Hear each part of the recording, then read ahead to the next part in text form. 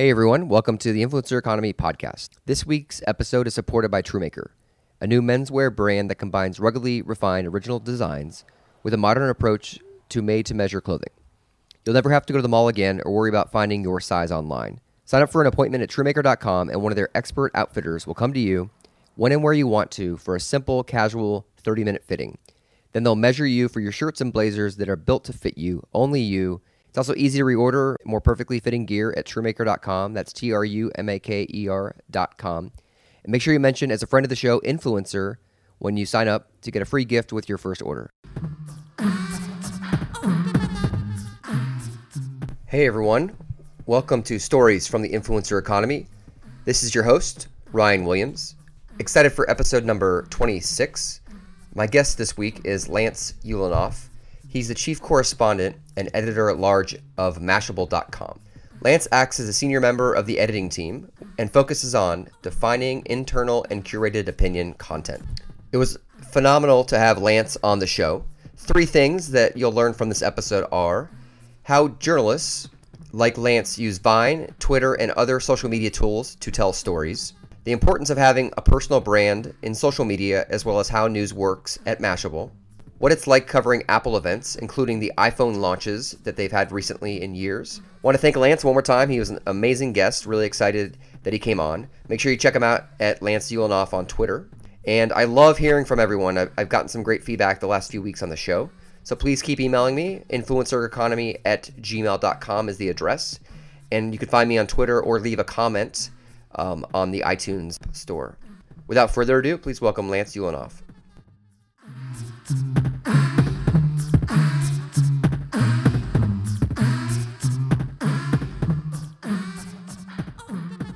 So, Lance Ulanoff, welcome to the show. Thanks for having me.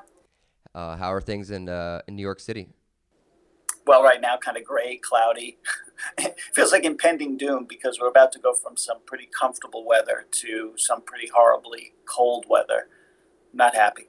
And can you please introduce yourself to the audience and what your role is at Mashable and what you're up to with the work you do? So I'm Lance Ulanoff, and I'm chief correspondent and editor-at-large at Mashable. I work on a lot of the major stories, especially in the tech arena. I will be involved with the editorial team and offer them sometimes insight and guidance on other stories that they're doing. I'm focused on new ways of, new forms of storytelling, especially through social media. We'll try and both be a leader and sometimes a guide in that area, and we'll offer analysis and commentary on the site and sometimes help people craft those pieces as well. Have you been traveling a lot? I saw you were in San Francisco recently. Yeah, I mean, I did 2 almost felt like back-to-back trips because it was 1 month after the other, because Apple unveiled obviously the iPhone 6 and 6 Plus in September. I went out for that. Then I was home for a couple of weeks. I guess it was a month. And then I was back out at San Francisco for kind of a shorter trip for the iPad Air 2 and Mini 3. And do you travel consistently? Yeah, I mean, it's not like I have a real schedule. It's sort of like when the events happen or when I get a call. And sometimes I can't always do it. For example, I had this opportunity to go out to Seattle for a cool Microsoft meeting, but I already had a speaking engagement planned, so I had to beg off. But usually I'm pretty ready to go, and it tends to be a lot of San Francisco. It'll be Vegas in January for CES, and it'll be Austin for South by Southwest in March, and then then it becomes kind of a hodgepodge of different events that may or may not happen, and I may or may not attend. And what's it like covering an Apple event, like with the iPad Mini that just came out? Well, I would say actually the better example would be the iPhone, because that was so intense at every level. Most of these events, and with the iPhone launch, it was without a doubt the biggest product launch of the year. We knew it would be, and it lived up to it. We had a fairly small team, out there. It was just me and one other person, and I'm sorry that we ended up with 3: me, videographer, and another reporter. And we were just, you have to really have your game face on, because the expectation is that from the moment you arrive till all is said and done, you will be delivering a steady stream of information and visuals, and that's what I try and do. So, you know, you can be in a situation where you're live tweeting and you're live blogging, and you feel like you're just sitting there sweating because you're just trying to do all these things at once. So it's and there was a level of sort of fun this time because the Apple folks were amped up in a kind of unusual way. Sometimes they can get a little dour and serious and feel very locked down, but I think there was a sense of relief and excitement because they felt like they had some good stuff and they were going to actually surprise people, and they were doing it in a different spot. So everything felt really fresh and interesting. So it was a good event. The second event I went to was good, but it was definitely more low key. It was much smaller. The innovation wasn't as great. So, definitely felt a little different. And so how long have you been covering Apple as a journalist? I would say really been looking at them and writing about them since probably 2000, 2001 or two. I covered them on and off in the 90s, but not as intently. It was sort of, they were one of many. We knew they were interesting and important, but they were really not, 91 through 97, obviously, they were not that strong. Yeah. We would certainly look at them and we'd look at their products, but, really changed, obviously, in this century. So that's amazing. And was that in the 90s when you were working with PC Mag? Yeah. Okay. And then did you ever get the opportunity to meet Steve Jobs? No, I was in the room with him probably once or twice during an event, especially toward the end of his life. I always remember seeing him shuffle into the room, the demo room, and not everybody realized he was there, and I caught sight of him and grabbed a quick picture, but never had the opportunity to actually speak directly to him. And how does it compare now that he's no longer that he passed, with Tim Cook as far as the events go? Because he was notorious, or at least the regime I've read about with media was that it was very controlled and locked down. It was. Katie Cotton was the head PR person, and she ran a super tight ship. And I feel like, and I've known a lot of the PR people for a long time, I just feel like they're maybe opening up to new ideas, and that they also understand that while in 2007 they could really control the message, that it's virtually impossible to do that now. And when you arrive at an Apple event, there's much that you already know. You've got people walking out of factories in China and taking prototypes with them and sharing them with other people. So they've had to change their approach, and so it feels a little bit different. And while they're changing to a certain extent, their competition is adopting some of their old playbook, doing some of the secretive stuff. But I still think that at the very core, the principles that the company applied to its product design, creation, marketing, sales has remained fairly consistent. Apple doesn't tend to play other people's games, and I'm not one who actually agrees with the idea that, the fact they made a larger phone is that they decided they wanted to copy Samsung because Samsung had made some inroads. I think that Apple tends to look at the market, and when they feel that there is an identifiable opportunity for a new market, and that they believe they can bring something either special or better or consistent or smarter than the competition, then they will do so. Do you have a memory, like in the early 2000s, this century, when you realized that Apple was just bringing it in a way, like through one of their events or through when you were writing about them? Well, we all knew that the iPod had sort of solved the MP3 player question. We had seen a lot of dogs, but I would say it wasn't until the iPhone came along, and I was not at the event, and I was not one of the chosen few to get a product. But there was a palpable excitement around this product that I had not really experienced or seen before. And I remember running into Ed Baig, who works for USA Today and is a friend, at a product event, some other event. And I glanced over and saw him holding the iPhone. And I just froze.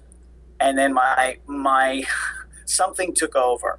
I dashed over to him and I started talking to him. I said, Ed, can I hold it? And he let me. And I spent probably 10 minutes with it. And I immediately went back home and turned it into a story. And I was like, and I knew instinctively that this was going to be a massive hit because everybody was desperate to know about it. And I think that was sort of this realization that, all right, Apple's doing something different here. People feel differently about their products. There's something, I hate to use the word magical, but certainly there's a kind of alchemy that seemed to occur when they were building, products in the exact same category as other people, and yet having completely different reactions. And so what's it like, when you're at one of these events, just as a journalist? You mentioned live tweeting earlier, and when you have deadlines for articles, like how many hours are you putting in, and what's it like actually trying to deliver content around these events? It doesn't, deadlines are a funny thing now because there's just a rolling deadline. It's like, what can you deliver now? So the way I work is I really enjoy social media. I saw you just tweeted out the Kim Kardashian magazine cover with a comet. yes, I did. That is actually a creation of my own. Nice. But I enjoy delivering content to my audience through Twitter.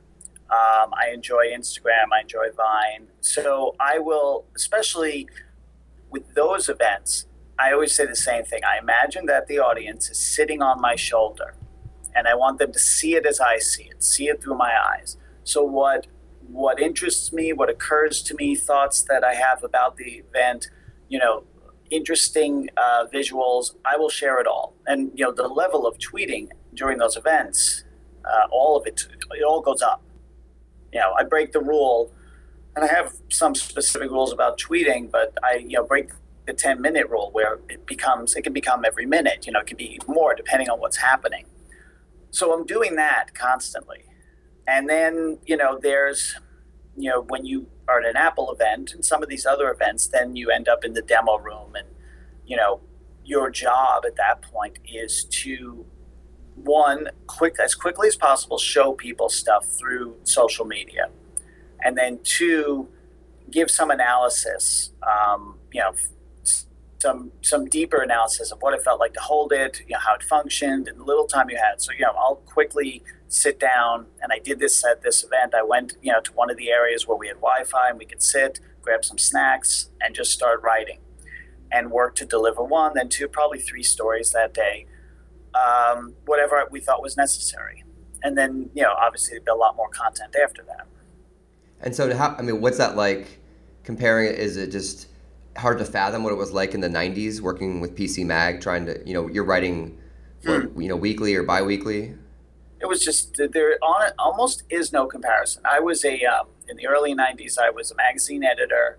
I had, the magazine could be as many as 400 pages every 2 weeks. I managed features that could be 40 pages, 35, 40, 20 pages, depending on what it was.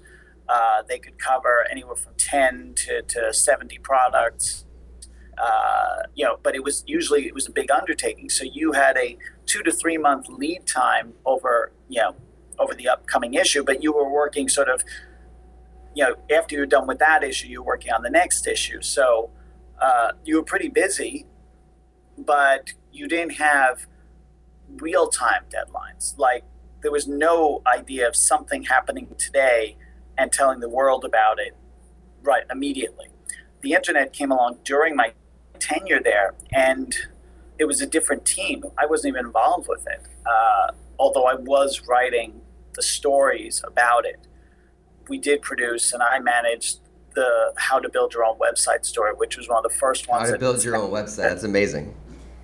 Yeah, and it was like basic nuts and bolts. there used to be a time when PC Mag was around, as a magazine back in the early 90s, that a lot of what we wrote ended up in textbooks. And that was a good example. That article ended up in textbooks. But it was, it was just different. But I knew, I was super interested in the internet, and partly because of networking on that story and having to teach myself the whole process, and just knew, that I could work at that pace, that I could do sort of the real-time stuff, which only became much more real-time over time, because even in the early days of the internet, you still weren't working at that pace. What's a story that you've written that you think is a pretty innovative way recently around storytelling? Well, most of my stories, to put you on the spot.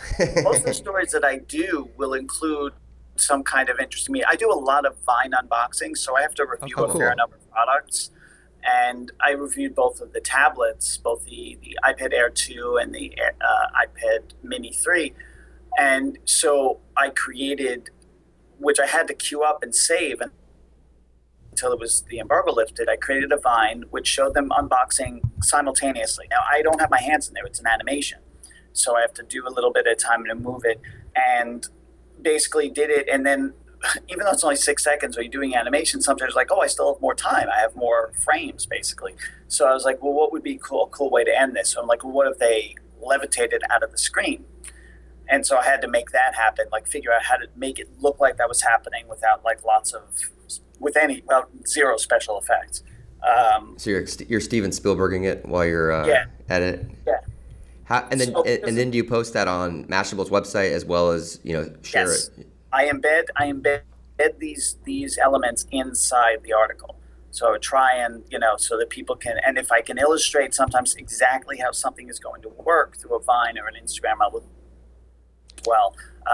so just try and have these other elements in there that can visually enhance the story. And then people are always asking advice about how they can grow a community on Vine. It sounds like you have a really unique approach to it, especially with unboxing in 7 seconds. What advice do you have? Like, what do you think you did well? Was it consistency or a unique approach to help grow an audience there? I do tend to have a level of consistency across all of my social platforms. So, for example, Instagram is something I really love, but I almost invariably use it to show beautiful images.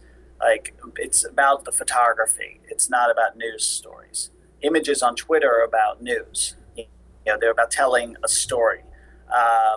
Video is the outlier in Instagram, but that's kind of something different. On Vine, initially, I wasn't sure what to do with it. 6 seconds seemed like nothing. But as soon as I found out I could do animation, well, that became very interesting to me because I'd actually been doing animation beforehand, old school method.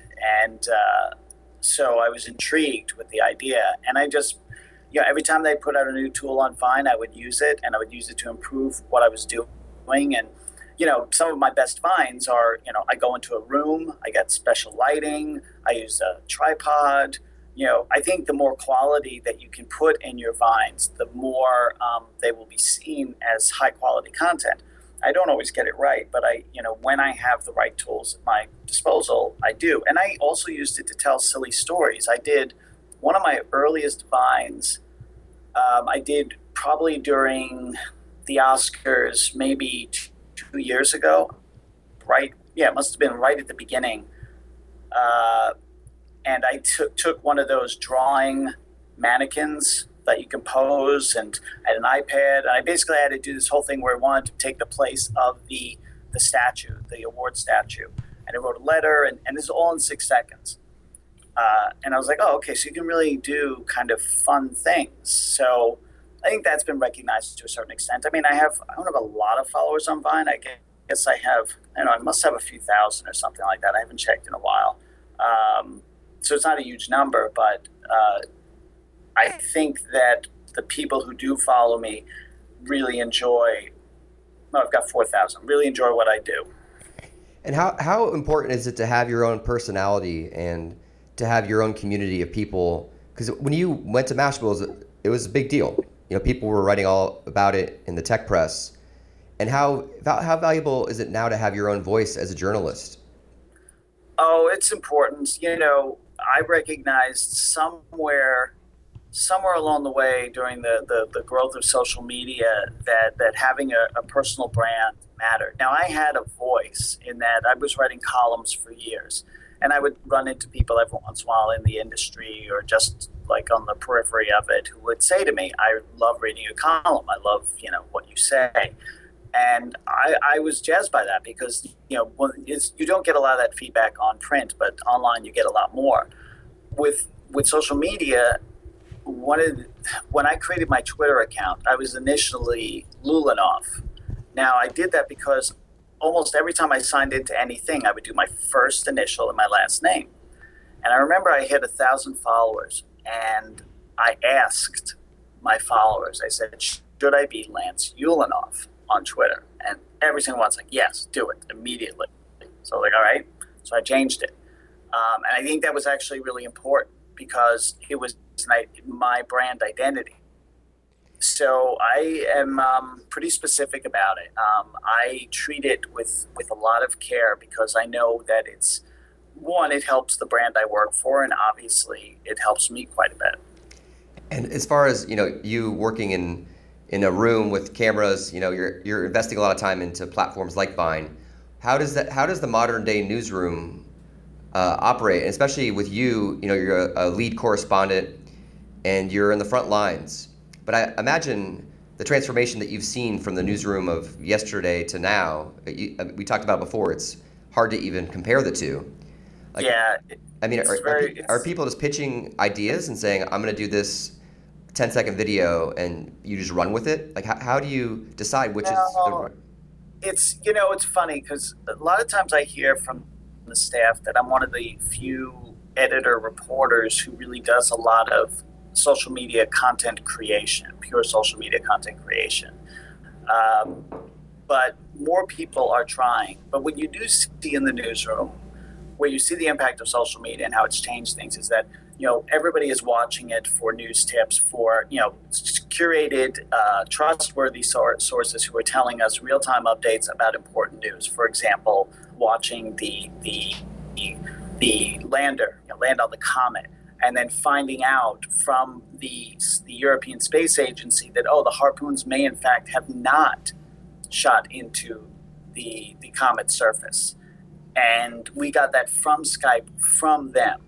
And that becomes part of news. And everybody's watching that stuff. And then we're also, we're delivering live tweets to our audience. We have Mashable Live. We've created all of these accounts that help curate and deliver real-time news that is not even on the website, but is on our social media account. So we have a guy who's actually, that's his job. That nothing like that existed. I mean, it's just sort of from a visual standpoint, if you looked at a newsroom back in, a web or magazine newsroom back in, say, 95 through 99, you'd see offices in cubes, high-walled cubes. People were working, but not necessarily talking. Now, there are no walls. There's some offices, but mostly the newsroom is just desks, and everybody is facing each other and talking. It's very open because they know that we're delivering real-time information, that we're not just sort of working in our hovel and then weeks or months later we'll deliver the finished product. It doesn't work that way. And you were saying earlier that there's constant updates now. Yeah, we don't have, there are some feature stories where you'll have a bigger deadline, or there are embargoes where that story is going to lift and you all work to that. But when you have a deadline on a product like the iPhone 6, it was actually a huge undertaking, cross-departmental undertaking. We did it as a big feature story. We did it with special design. We did it with all these components, these visual components, so many things that went together. So everybody working together at the same time to create something that people could interact with live on the site. And you mentioned that, I'd love to know what do you miss? Because you say you love and you're excited about the current state of affairs, but what do you miss about writing for a magazine or doing 20-page features? Next to nothing. Okay. I tend to, I've used each thing in my career as a building block to help me do the next thing. So I don't really miss what I've done before. or I don't miss the way things were. I tend to see a lot of what's happened as positive change. Uh, and I worked on 3 different magazines, all of which are gone. One of which I actually shut down the print edition myself, but the other went out of business. Um, I believe in the written word. I don't believe in the longevity of the printed word. I think that at some point in the not too distant future, magazines will probably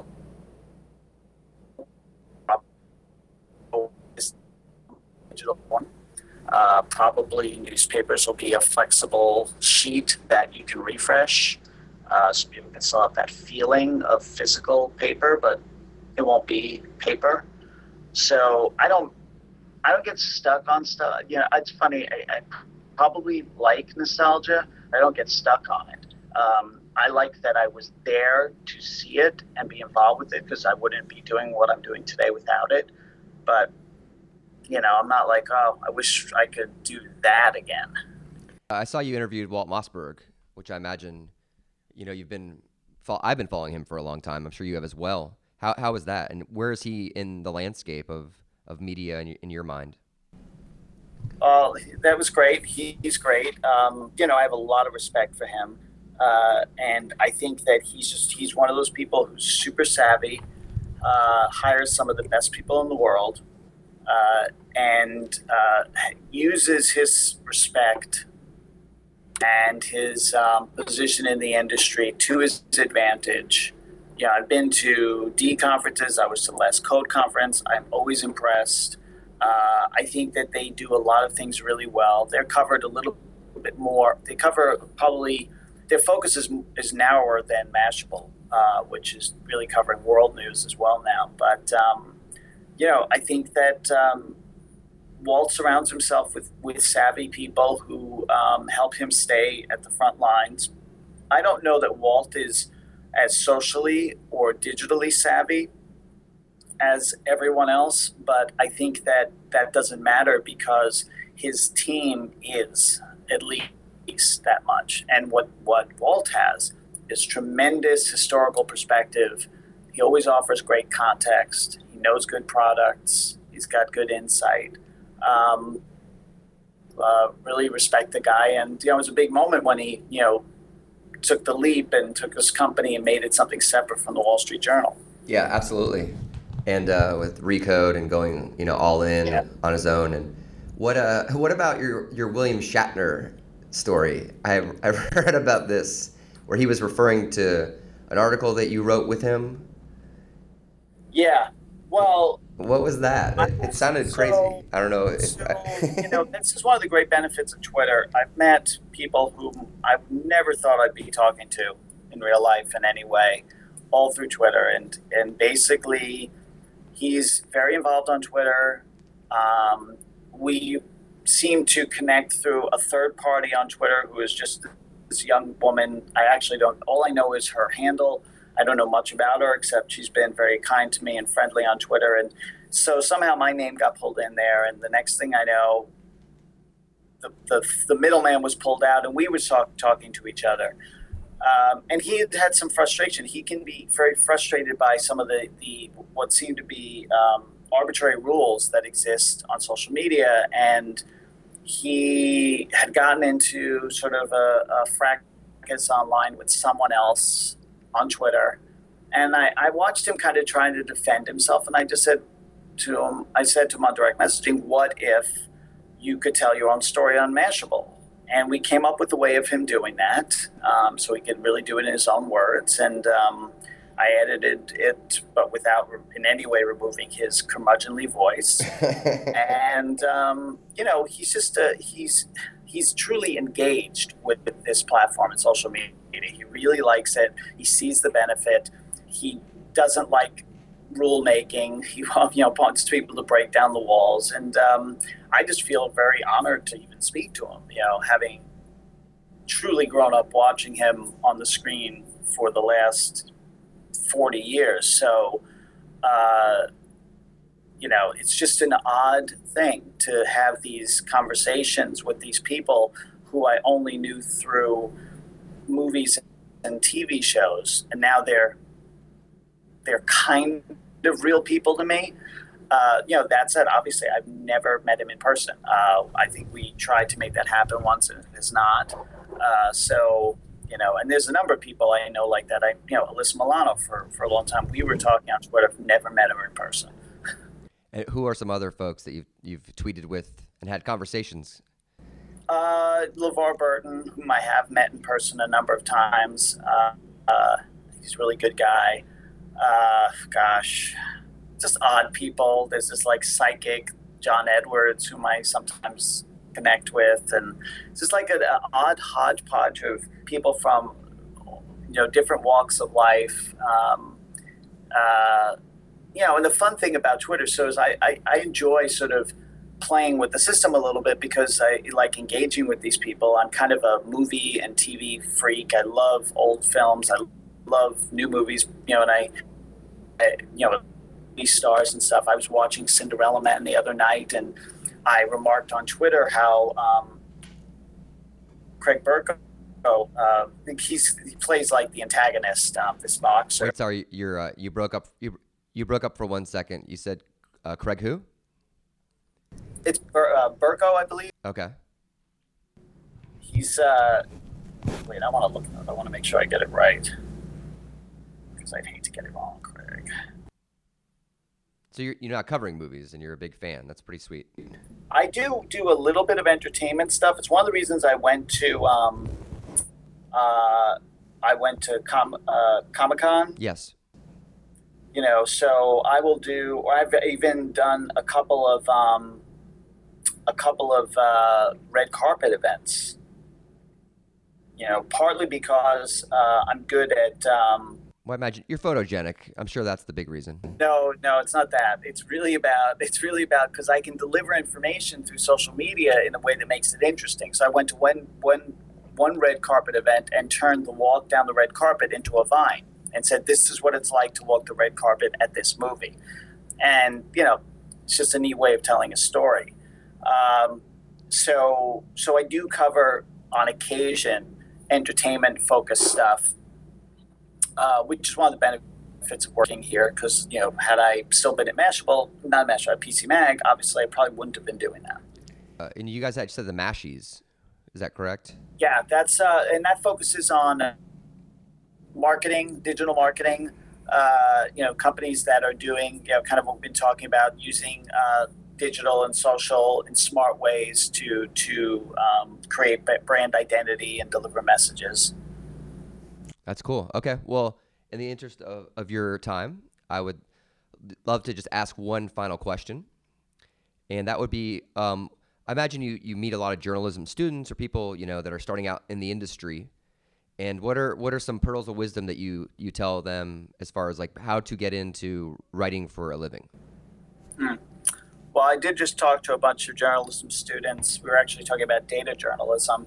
I think that journalism has kind of changed. I worry about young people who go to schools where they're still teaching journalism as if it were 1985 or even 95, and not taking into account the absolute need for journalists to know about many different kinds of storytelling methods.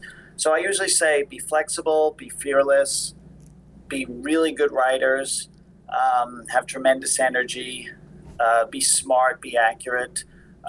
It's all this. It's the same stuff, but with being open to telling stories in unique ways. So it's not just about tell; it's about show, and it's can be about the speed of doing that. Breaking into it is tough. People ask me that all the time, and it's really just about doing it. It's it's sometimes the great thing about the world today is that you have all these platforms where you can have a voice immediately. People won't always be paying attention, but then you have to start to define yourself and then set yourself apart. So you could start a Tumblr and just keep posting to it, and people may start to notice. There are a lot of people who've built entire careers just by starting small on one of the platforms. You can do a YouTube show, easy. I'm not saying it'll be great in the beginning, but no one's stopping. Right. That's the crazy thing. No one's stopping you from getting your word out anymore. There's nothing that can't stop you. I love it. Yeah, I have a weekly podcast, and I'm recording via Skype, so I love it. Yeah. And what's I guess one thing we could look forward to on Mashable that's coming up that you're really fired up for? Oh, we're doing a tremendous amount of year-end stuff now, both wrapping up the year and looking forward to 2015. A lot of cool stuff like that. So that's happening right now. And then we'll be heading into January with CES, where we'll do the full court press and do a lot of crazy and interesting coverage. Cool. Okay. Well, this is great. I appreciate your time. Sure.